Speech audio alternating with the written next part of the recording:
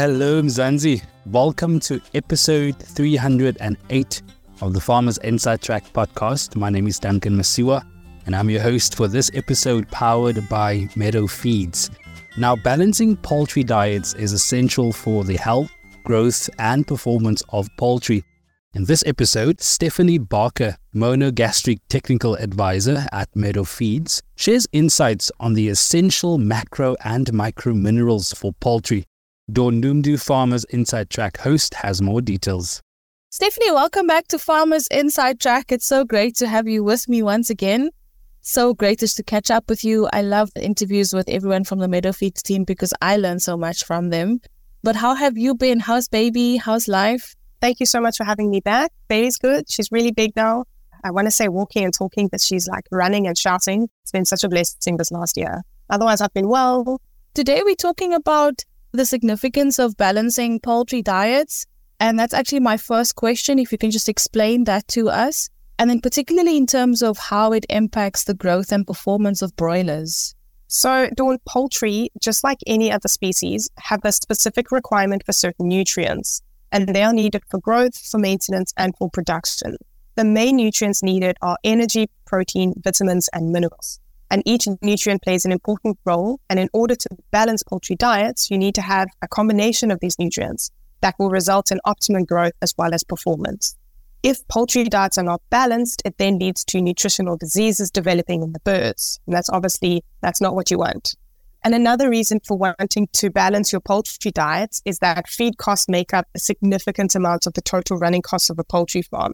It's around about 60 to 70%. So if you're not balancing the diets, it could mean that you're wasting unnecessary money. And that's also not ideal. No, definitely saving on feed cost is always vital for farmers, especially in today's times. And so that's a very important aspect, I think, that should be highlighted always, that in the long run, you need to optimize on this to be able to, save money at the end of the day. Now, can you provide some insights into the differences between macro and micro minerals in poultry nutrition and also their respective roles that they play in the bird's body? Minerals comprise the inorganic component of the diet, and they are broken down into macro and micro minerals. Macro minerals are important components of tissue in the body, and they have both structural and metabolic roles.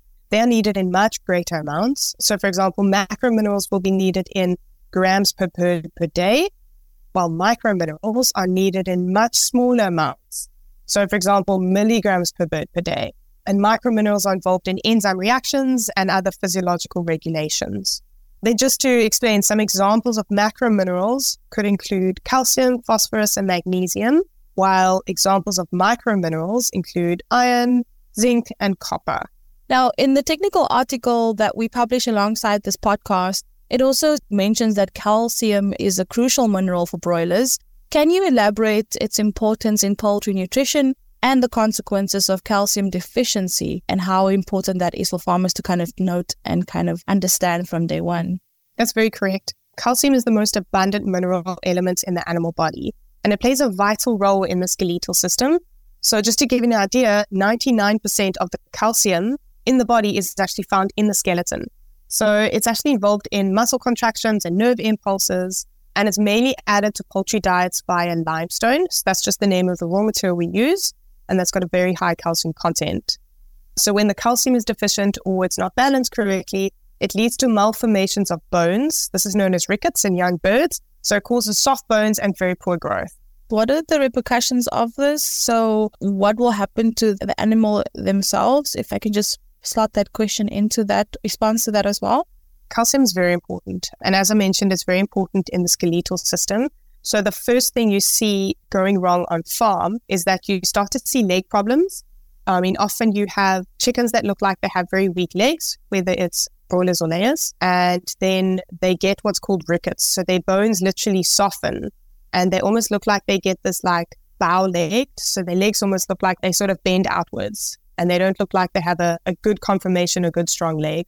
And that obviously impacts both broilers and layers. So in terms of layers, if your bird doesn't have good strong legs, she's not going to have a good strong body and then she won't be able to lay eggs nicely. But for broilers, if the bird has rickets, they can't actually walk properly and then they won't be able to walk to find their feed, to find their water. It's really not nice to see. And then I also noticed that the interactions between minerals are mentioned in the article as well. Can you explain some of these interactions and how they affect the overall health and performance of the broilers? So complex interactions definitely do exist between the different minerals, and that's with regards to their absorption and their metabolism, but especially among the trace minerals. So there is a vital balance that must be maintained, and if this balance is lost, it results in, once again, nutritional deficiencies. So one of the most important interactions to note would probably be calcium and phosphorus. Calcium and phosphorus both have important roles, as I've mentioned before, in the skeletal development, and they interact with one another before and after absorption from the digestive tract. So that's what makes it quite tricky. And if there's an excessive amount of one mineral, it will affect the utilization of another. So common practice in poultry diets is to feed calcium and phosphorus in a 2-to-1 ratio. And this is to prevent issues with calcium and phosphorus not being balanced. Now, in the context of modern farming, how can poultry producers work with nutritionists and experts like yourself to formulate customized rations that consider specific environmental factors and these performance goals? What is the ideal and where can they find this information and resources? There's a number of interactions that exist between how our birds are fed and their general health status. Providing your nutritionist with as much information as possible based on the environmental conditions where the birds are housed, the genetics of the birds, disease status, as well as production goals, makes it a lot easier for your nutritionist to formulate you a high-quality custom blend diet. So, for example, some of the production targets that would be needed by your nutritionist for broilers would be what age and weight you are planning on slaughtering those birds, and then what FCRs you're planning to get. While for layers, it will be how long you're wanting the birds to stay in lay and the number and size of the eggs that you're looking to get. So as a nutritionist, receiving information like this from the poultry producers makes it much easier to formulate a customized ration that is exactly suited to what the birds need in order to thrive and have really good production. So when nutritionists formulate balanced, custom blend diets, they are creating a ration that is appropriate to your chicken's needs on your farm, resulting in the most cost-effective solution. And then, of course, data capturing and record keeping is also a vital aspect in all of this. If I speak to experts, they can't say this enough. And so, Stephani, I just wanted to ask if there's any final comments on this topic that you'd like to share, other advice around it for our farmers. Thank you so much. So in terms of record keeping, the more the merrier. In order to know where you are, where you're going, where you want to be, you need to have records on farm. And the problem with record keeping is not just, capturing the data, but it's capturing correct data. So you need to make sure that you are including all the information to get the full picture. And then from that information, you actually make really important decisions on the future of your farm, where you're going, where you want to be, that sort of thing. I do believe that keeping good, accurate data is worthwhile.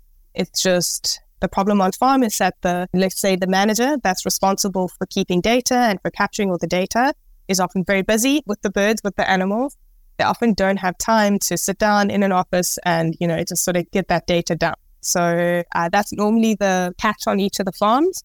But I think it is worthwhile to make the time to get the data and ensure that have accurate data as well that's captured. Thanks, Stephani Barker, Monogastric Technical Advisor at Meadow Feeds. You can, of course, read more on this topic by visiting www.foodformzansi.co.za. And that's a wrap. Remember to subscribe to our podcast on your favorite platform so you never miss an episode. From me, Duncan Masiwa, Noemdoe, our technical producer, Megan van der Vent, and the rest of Team Food from Zanzi. Thanks for listening. Life in South Africa can be a lot. Scroll through Twitter for a minute and tell me I'm wrong. Thank God for South Africans though, right? We're inspiring, and even on the bad days, we fight back with a smile. That's why I love Food for Mzansi so much. They're not ashamed to celebrate the ordinary unsung heroes who work every day to put food on our nation's tables. Go to foodformzansi.co.za and never miss an inspiring story.